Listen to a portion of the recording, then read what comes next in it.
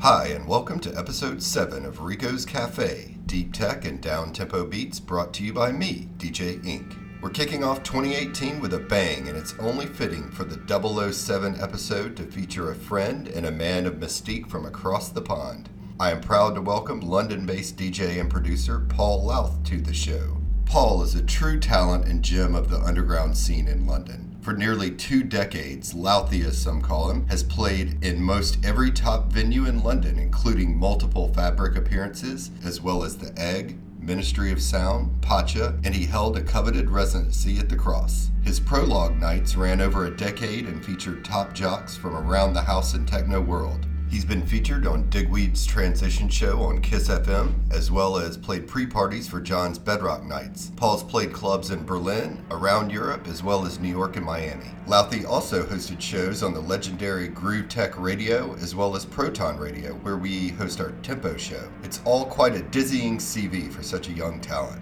My relationship with Paul is one of the rare cases where the internet and social media world works in wonderful ways. You see, I've actually never met Paul in real life, yet we've been online pals for many years. I think I first remember meeting Paul through online forums in the early 2000s, before social media as we know it today was really a thing. Paul ran a forum called 4-4, which was sort of a tech house and techno Isle of Misfits spinoff of the Global Underground forums. We also had mutual acquaintances on the legendary Skanktuary forum. I've been a fan of Paul's mixes and productions for years, so I was really pumped when he agreed to submit a mix for the show. So, let's get Paul on the line to see what he's got for us. Louthie, Happy New Year, how are you?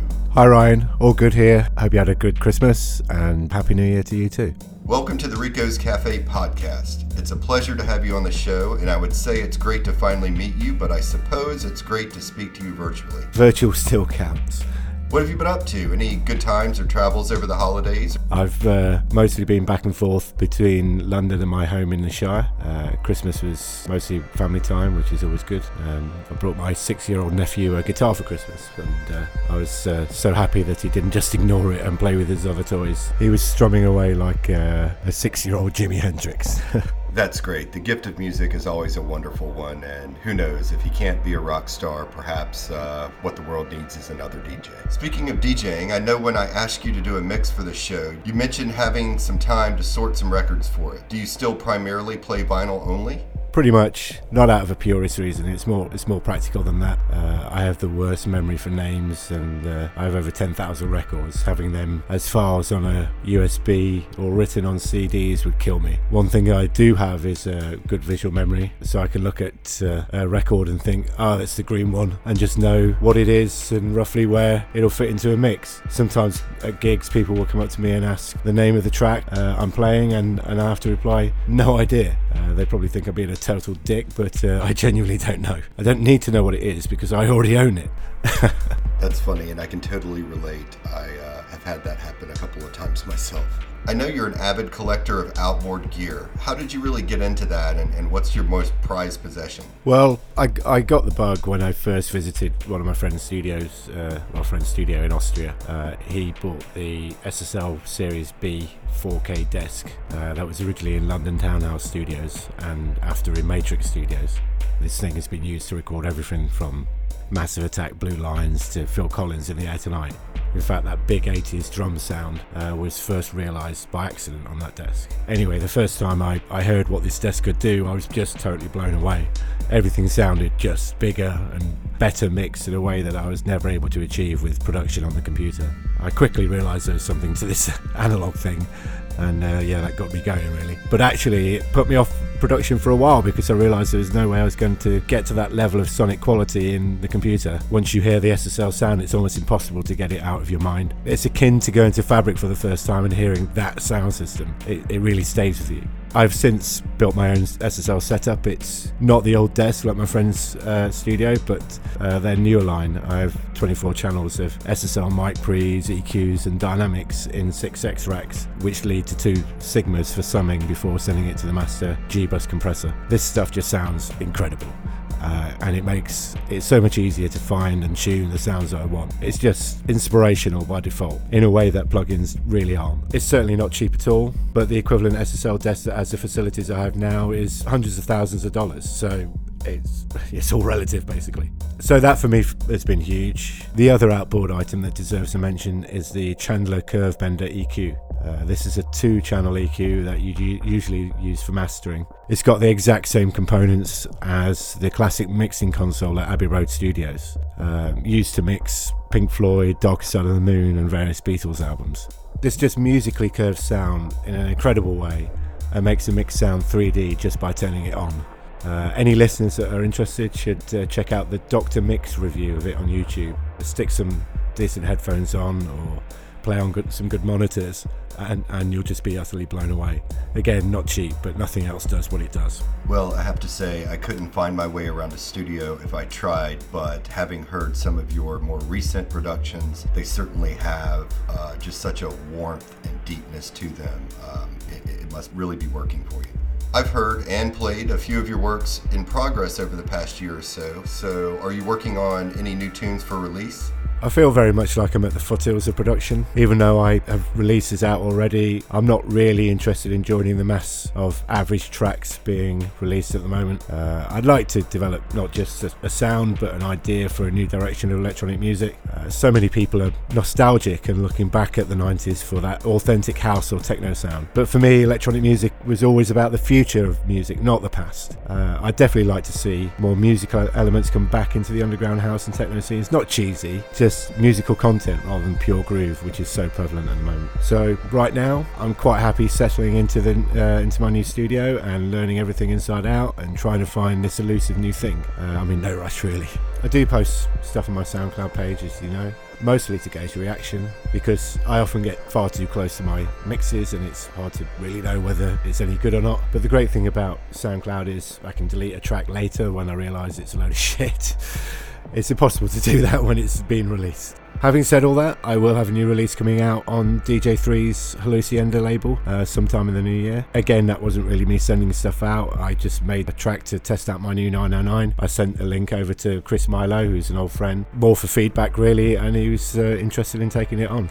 That's great. I love Chris's label, Hallucienda. So tell us a little bit about the mix you put together for Rico's Cafe. It's mostly a new records mix from my last record shop exploration. I had about 20 tracks from that trip and a couple of record boxes filled from previous gigs, so I thought, let's see what I can get out of that. So it's mostly new music with a few old bits for good measure. It starts quite deep and dubby and slowly builds up to deep techno and then gets quite driving before giving the listener a bit of respite at the end. The final tune is probably one of the best tracks I've heard in a very, very long time. The sound of the real 303 is just gold. I'm very much a gut feeling DJ, so there was no major plan or anything. I just played what felt right at each stage of the mix, but I did want to make something where each track felt timeless, basically, with quality musical elements all the way through, whether it's chord stabs, floating trippy pads, weird melodies or interesting polyrhythms. I think that very much defines what I look for in electronic music in general. It needs emotional content as well as that raw rhythmic energy. Well, I can say that I've had a few listens and I'm really excited to share this mix with our audience. I think this mix would sound just as at home in Fabric's main room as it does in the headphones. Okay, well, without further ado, let's jump into the mix and stay tuned after for a new one from me where I've paired a new deep dubby tech mix of my own with what Louthie has done. So let's do this. I am DJ Ink and you are listening to the New Year's 2018 edition of Rico's Cafe Episode 7 featuring London's Paul Louth. Enjoy.